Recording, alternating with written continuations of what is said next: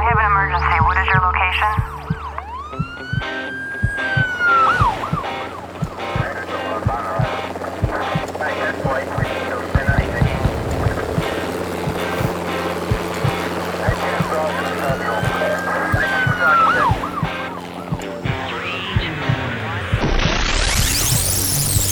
Rescue Radio, because there's a war for your soul. Yes, indeed, Father God, we thank you that you are victorious in this war. We thank you, Lord God, that you've never left us or forsaken us. Lord God, you've not left us orphans. You've not abandoned us. You've not allowed us even to lean to our own understanding because you are with us. You've sent your Holy Spirit to live inside of us as a guide, to protect us, to lead us into all truth. We thank you. You've done everything you can to make sure that we are successful in this course, in this life we live here in the snake pit. Under your counsel, the counsel of the Holy Spirit, we live and move and have our being in you. We're more than conquerors. Thank you, Jesus. We're not victims. We're conquerors. I thank you, Jesus. You led the way when you taught us how to stand, and having done all to stand in the evil day. Lord, you've taught us how to not to succumb. You've to endure. You've taught us to endure. Even though some died and are persecuted, we have endured because you have kept us. And I thank you now for guiding us, protecting us, and continuing to give us your divine promises that no weapon formed against us will prosper. Put your divine holy shields, the shields of God, around us.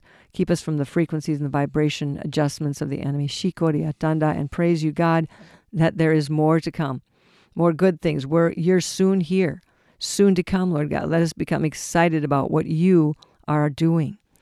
And we ask these things for in your precious name, and ask for eyes to see and ears to hear. Shake us up, wake us up, get us up out of our old ruts and into the revelation of Jesus Christ. Amen. Amen. Well, we've been talking about marching orders that we have. Mm-hmm. Okay? And part of the marching orders is we're looking into Matthew chapter 10, verse 21. Now brother will deliver up brother to death, and a father his child, and children will rise up against parents and cause them to be put to death. So we see this going on in our nation right now. Mm-hmm. But we see this going on also among because families, in families, because the gospel brings division. Yeah. Jesus said, I didn't come to bring peace on earth. I came to bring a sword. And so isn't that kind of ironic? He is the Prince of Peace. He's the Prince of Peace. He gives us peace in our hearts. We have peace with God. We have the peace of God. All that. At the same time, there's division that comes. The gospel brings division. It's a sword that cuts. It separates. Separates, yeah. And so, and some of you that are listening here, you know that when you've become a believer, a lot of times your family just rejects you, or you're trying. The hardest people to get through to sometimes are your family members, and because they think of you as the way you were, and they say, oh, you got some kind of religion thing going on now, or whatever, and they just will reject, and it's hard to get through to them. Well, Jesus said that too, a prophet is not without honor except in his own country, and even in Nazareth he couldn't do many mighty works because they already figured they knew him. So this is interesting. This truth brings division. It brings separation. The gospel of Jesus Christ forces people to make a decision. And sometimes they become resentful and, they find reasons to not listen to you. What do you think? Who do you think you are? What do you know? Why should I listen to you? And what happens is people get, the Bible warns us about being wise in our own opinions. Mm-hmm. So basically what happens is that people today, for the most part, we live in a world system. We refer to it as a snake pit of life. It's based upon lies, and it perpetuates lies. And most people, every one of us, in one way or another, we operate according to our own version of truth or our worldview. Mm-hmm. So basically our personal opinions become the standards by which we live by which we live. And so, but basically, but if everybody's got a little different standard, and we wonder why there's so much confusion in society these days, is because, say if we're going to build a house, just a common illustration. I have a 12-inch foot, and somebody else has an 8-inch foot. Someone else has a 3/4 inch foot. We each got different measurements, measuring devices according. Are we ever going to get a building built? No, it's never going to come together. It's never going to come together, and this is why things don't seem to come together. Everybody's got in the book of Judges, one of the most depressing books of the whole Bible, is because there was no. It says repeatedly over and over, in those days there was no king in Israel, there was no godly leadership. And it says that everybody did what was right in their own eyes. And it's the most murderous, horrid book you can imagine. Because why? Everybody did what was right in their own eyes. So when we're bringing the gospel of Jesus Christ to people, we're dealing with that. People are so bound by their own opinions and their worldview and their experiences of life that the gospel... it will clash with that. Yeah. But the gospel can pierce through all that stuff too, so people will recognize that it's going to be the truth that sets them free, and that Jesus Christ is that truth. Well, it's the revelation of Jesus Christ, and the gospel, the cross itself, is an offense. It brings offense. It upsets the order of good works. It upsets the order of typical religious theologies. And it says, Paul says, well, am I your enemy because I tell you the truth? And the gospel is an offense. And that's why he was in trouble half the time.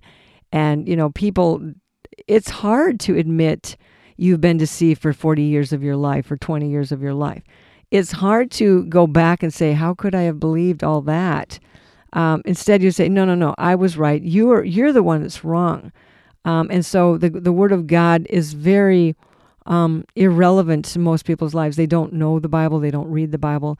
They don't consider the Bible as anything relevant.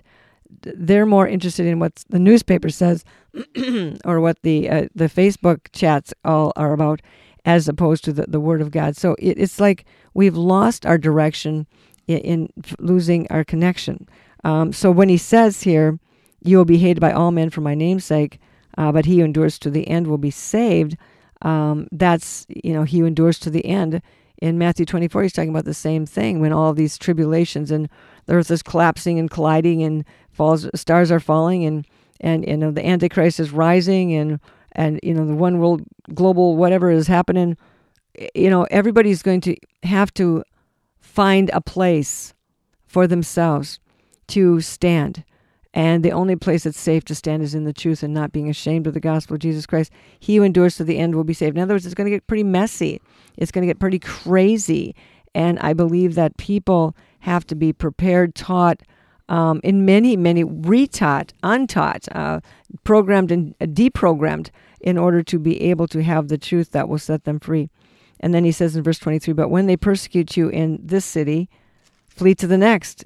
For assuredly I say to you, you will not have gone through the cities of Israel before the Son of Man comes. Remember, we're continuing our study of Matthew chapter 10, and Jesus had called it a 12, and he's giving them marching orders. He's giving them a kind of overview, an assignment, what it's going to look like for them, and not specifically, but he's giving them a general understanding.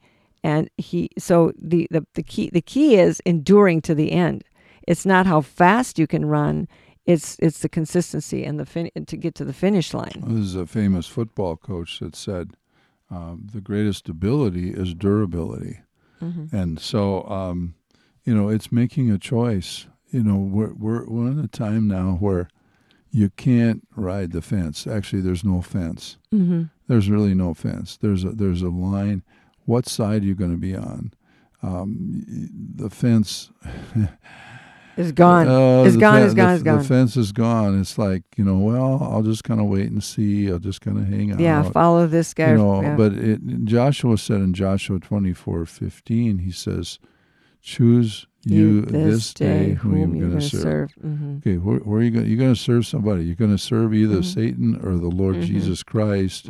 What side are you on? Where are you going to land when when it's all said and done. Well, I think one of the things is a lot of things nowadays, people are still promoting the idea of, choose your career, choose your life path, go to school, do this, do that. That people are trying to choose all those things that are important, but they're not the most important. The most important thing is to choose you this day whom you're going to serve, and then let the other things become secondary or subservient to that. And so, but so the priority is really, who are you going to worship? Who are you going to serve? Whom are you going to believe? Whose report are you going to believe? Are you going to try to make your way in this messy world still with the old standards and the old recommendations and the old opportunities, which are basically shallow and short-lived? Or are you going to say, you know what, to live is Christ, and in him I live and move and have my being, which is a totally transformation of where most people are encouraged to, look to establish themselves. He says in verse 24, the disciple is not above his teacher, nor the servant above his master. Jesus is saying here, look at me, watch me, see what's going to happen to me. See how they're going to treat me. They're going to scoff at me. They're going to ridicule me. They're going to malign me. They're going to set me up. They're going to cross-examine me. They're going to reject me.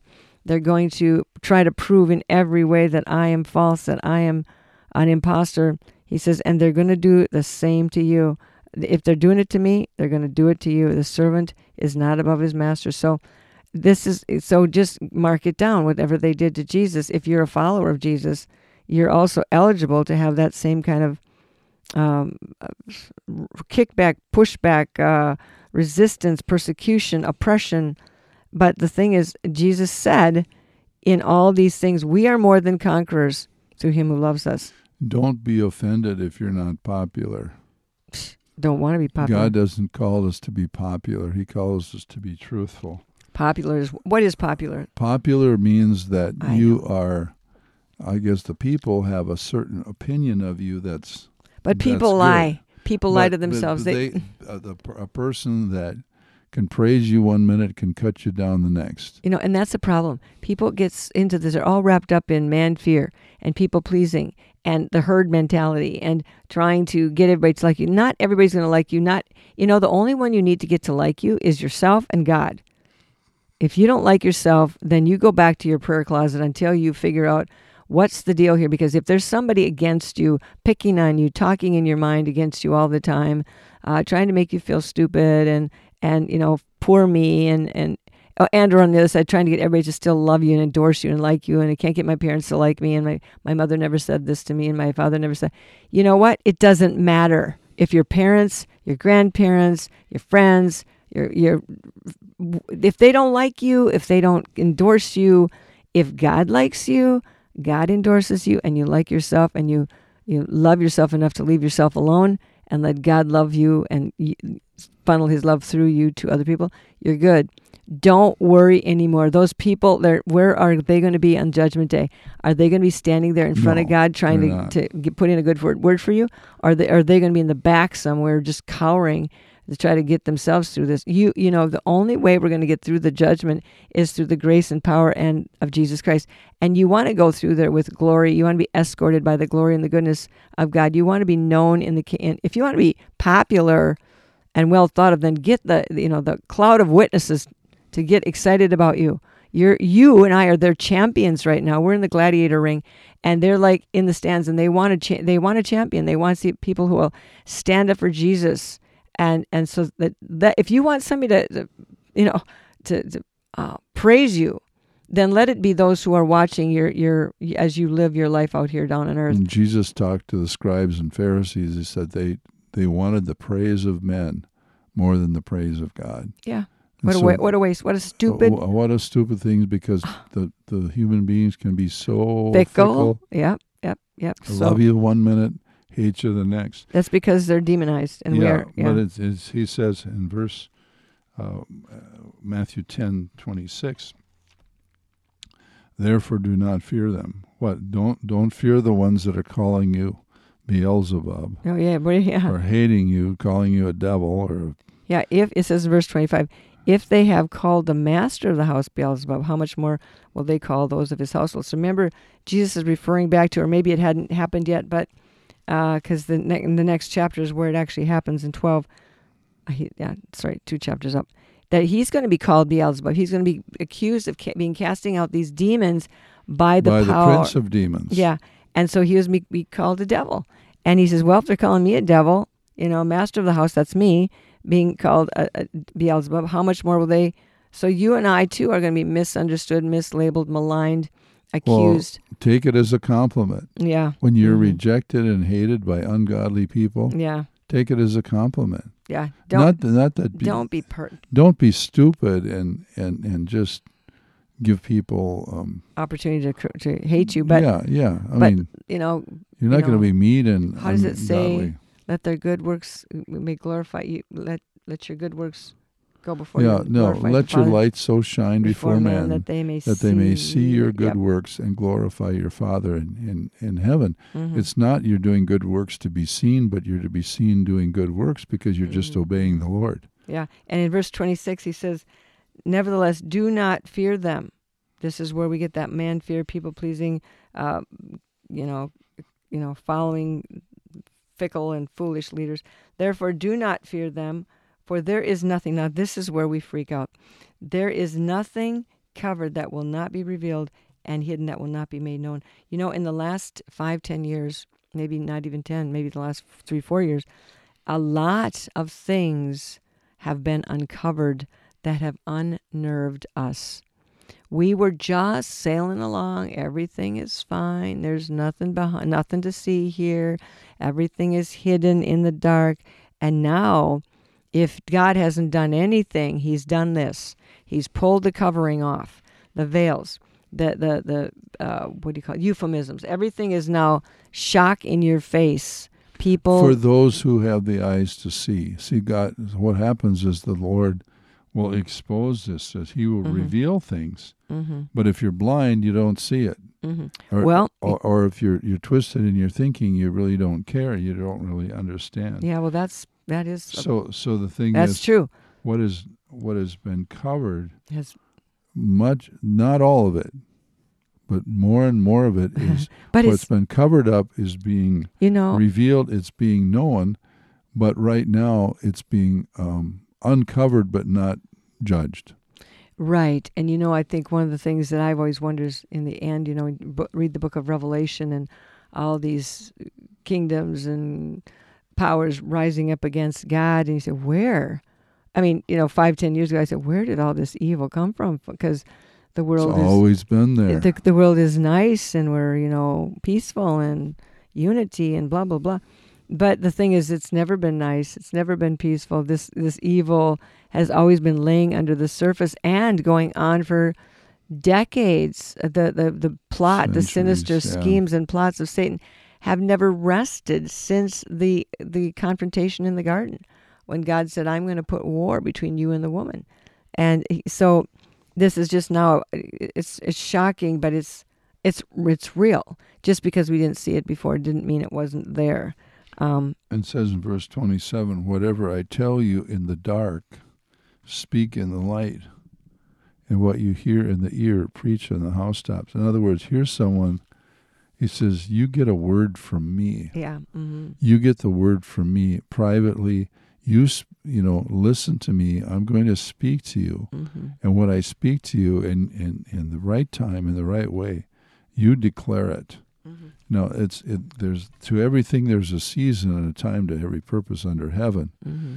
And there's things that we want to declare these days that we don't declare because we need wisdom. It's not quite time, it's not quite time, or it's just not going to work. But he says, what I give you, there's a time to speak it. I believe there's he's talking. Time to declare it. I believe he's talking there about he's going to be giving them words of knowledge. Mm-hmm. And words of wisdom and prophetic words. And so when a prophetic word is spoken at the right time, or the word of knowledge is given at the right time, it becomes a powerful way or mechanism that God uses to unlock or open up someone else's heart. Mm-hmm. And so, speaking, spending time with God in your prayer closet and in hearing really in dark, listening, in the secret place, and then bringing it forth. And really, this is where we need to go to be refreshed, is just pull yourself off the highway for a minute and check into your secret place and just be quiet with the Lord. Turn the TV off. Don't even have that thing on. Don't have to have the radio blaring all the way down the road as you're driving home, unless you're listening to something that's edifying. You don't need all that noise. We need quiet to be able to regather and let the Lord speak to us and guide and direct us and give us wisdom, and give us strategies and give us plans, because we need plan. We need the plans of God. Otherwise, things will just fall apart. So he's uncovering things, the shock and the awe. But the other side of this uncovering things, going back for a second, is that we become desensitized to it. After a while, we've been so exposed to the evil, the vile, the violence, the bloody, the atrocities, the butchery, the whatever it is. We've become so exposed to it that it's like this. Can I use this very graphic analogy? It's terrible, but forgive me, people, but it's true. For any of you who have ever had to learn how, back in the day, probably none of you have ever done this, just a few of you old timers, had to learn how to butcher chickens. That's a horrible thing. It's bloody, it's messy, it's gross, it's yuck. But after a while, you just don't even think about it anymore. You just do it. Just do it. It's I know, but see, this is what's happening. We become desensitized. We become not appalled anymore by the bloodshed, the vile. It's escalating at an increasing rate of rapidity, but it's still, not. It's like cooking the frog, boiling the frog. You put the frog in the lukewarm or the cool water, and then he's in the water. He's fine. It's all good. Maybe throw a few carrots in there, and he's eating, chomping away. And then you just turn the heat up little by little by little, and before you know it, he's not able to jump out anymore because he's partly cooked. Mm-hmm. And this is where the enemy hopes to get all of us, and we don't want to, be partly cooked and unable to jump out of his pot. We want to walk in the fullness of the awareness and sound the alarm wherever the Lord shows us to sound it. Like Paul says, I'm not ashamed of the gospel of Jesus Christ. And let's not be ashamed of it. Maybe there's different ways to speak it and say it and share it that are wise, but never to be ashamed of it, because it is the power of God unto salvation. Verse 28, he says, and do not fear those who kill the body but cannot kill the soul. But rather fear him who is able to destroy both soul and body in hell. And who would that be? That would be God himself. That'd be God himself. So he says, do not fear those who are able to kill the body. But that's one of the things that when people are speaking truth, those that don't want to hear it say, well, the way to handle this, you don't like the message, kill the messenger. And that's what... How many martyrs have gone by the way since Cain killed Abel? I mean, that righteous blood is still on the books. And God is still going to judge that one, and he's got all these other millions. All the bloodshed, the shedding of blood of the innocents. Yeah. Over the centuries. Not one drop will going to be judged. Yes. It's like if he knows every hair on your head and the feathers on the birds, and not one of them falls to the ground without him knowing, he sure isn't going to forget about the most precious thing of all, which is the precious blood. And the life of the flesh is in the blood. So when he gets down to here, verse Matthew 10:32 and 33, therefore, whoever confesses me before men, him I will also confess before my Father who is in heaven. Mm-hmm. But whoever denies me before men, him I will also deny before my Father who is in heaven. Paul says, I'm not ashamed of the gospel of Christ. He says, another place, it's basically the same passage in one of the other Gospels, only a little different wording. He said, if you are ashamed of me and my words, I will be ashamed of you someday. Mm-hmm. So it's like... Paul says, we said it earlier, Romans 1:16, I am not ashamed of the gospel of Christ. There's no shame in the gospel, even though we get to be shamed by people who will reject the gospel. Right.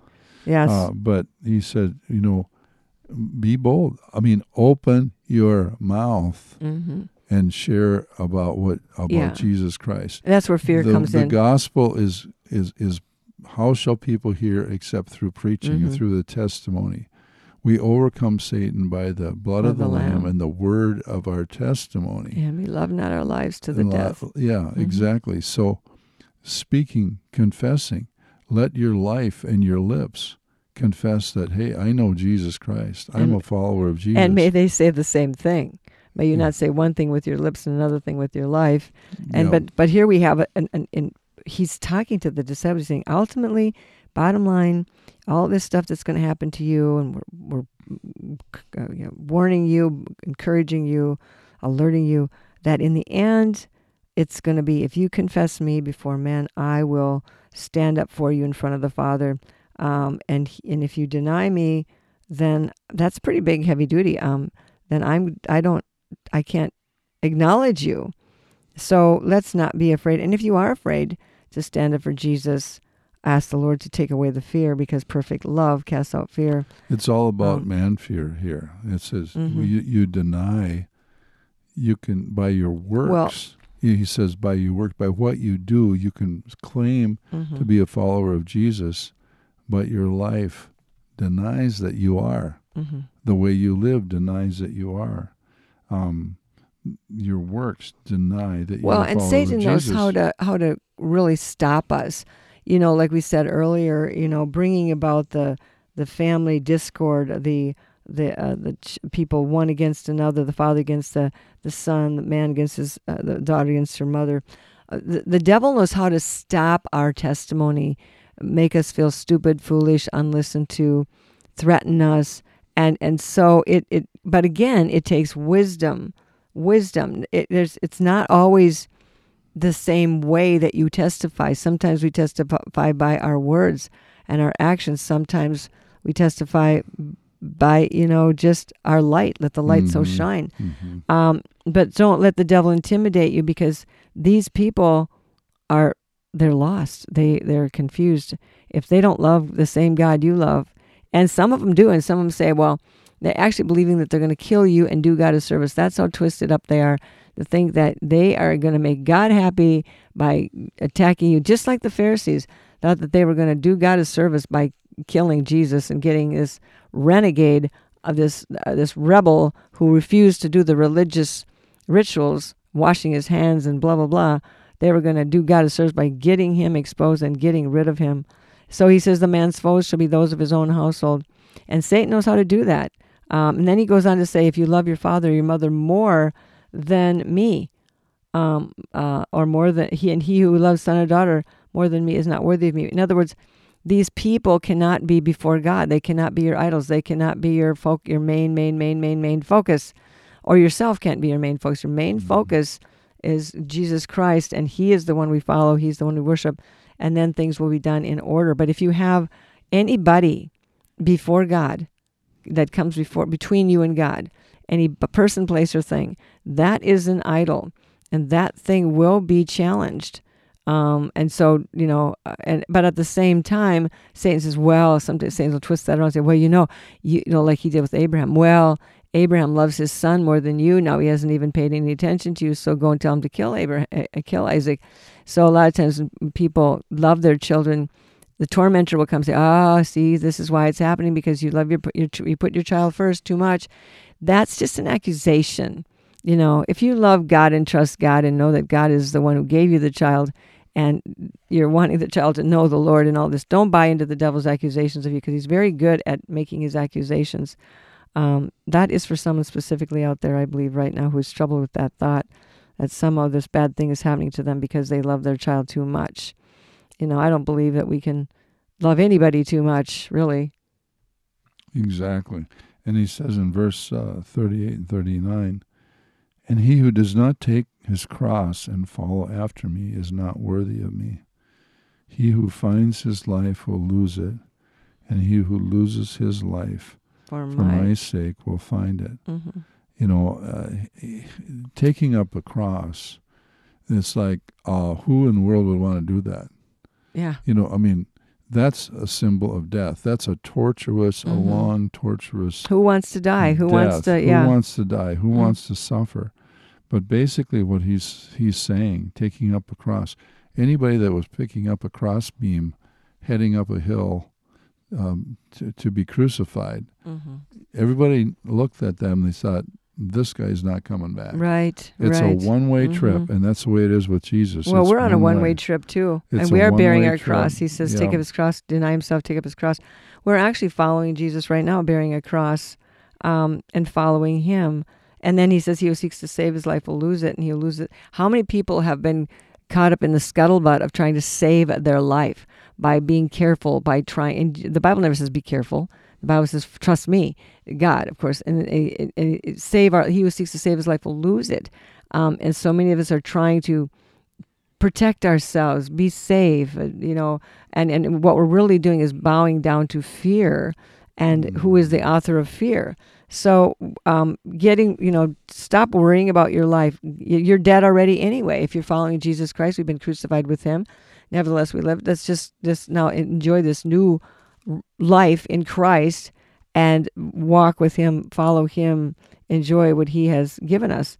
He who receives you receives me, he who receives me receives him who sent me. There's a passing through of blessings and judgment, and he who receives a prophet in the name of prophet receives a prophet's reward. So if you're doing things in the name of God, you may not be a prophet, but you're giving a cup of cold water, you're wiping someone's feverish brow, you're loving them, giving them a place to stay, a loaf of bread. These things are not going to be forgotten. This is you operating or acting in behalf of Jesus Christ to comfort the broken. And so he's saying not to give up, because these things are important. These little things are super important. He says, don't just spend your time trying to develop your own lifestyle, your own career, your own dreams. But, just, hey, I've got something better for you. And it's hard to let go of a dream. It's hard to let go of your own lifestyle. Here's my plan. I'm going to do this and this and this and this. And the Lord has said, you know what? I've got something so much better for you. Well, if that dream and that plan is in his dream and plan, and you're following then that, then it's fine. But if you're trying to make something of yourself because you think you've got to prove that, outside of the will of God, be significant somehow, or establish yourself or your identity, just forget it. But if you, and those dreams, a lot of those dreams he's actually put in us, and if you give yourself to him and you are abiding in the vine, then that dream he's put in your heart, that talent, that ability, it will be fulfilled in his strength, in his strength. Yeah. And so he's not against dreams. He's not against you being all that you can be, but he wants to be the author and the finisher of that dream and that faith, and he wants to go with you through it, and so that you then become, an expression of his life in this world, again, as we are abiding, I said, in the vine. So, Father God, we thank you that as we learned that our marching orders include a lot of things that Jesus talked about in Matthew chapter 10, that you would help us, Lord God, to abide in you, walk with you, allow you to guide and lead us, and not to be afraid, not to be ashamed, to stand in the truth, to know who we are in you, and to be endure to the very end, Lord God. And we thank you that this is a temporary thing and that you are coming soon. And we pray your blessing upon each one of us in Jesus' name. Amen and amen.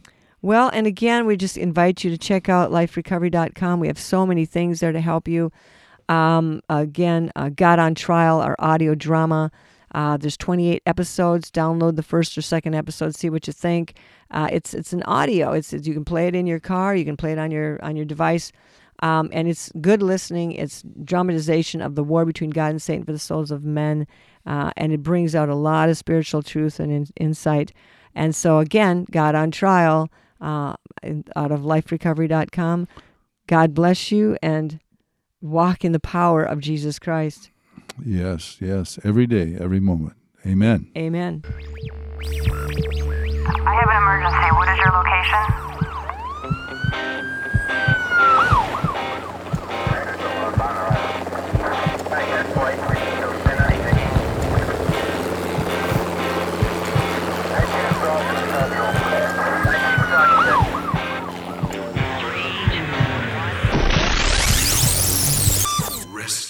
radio, because there's a war for your soul.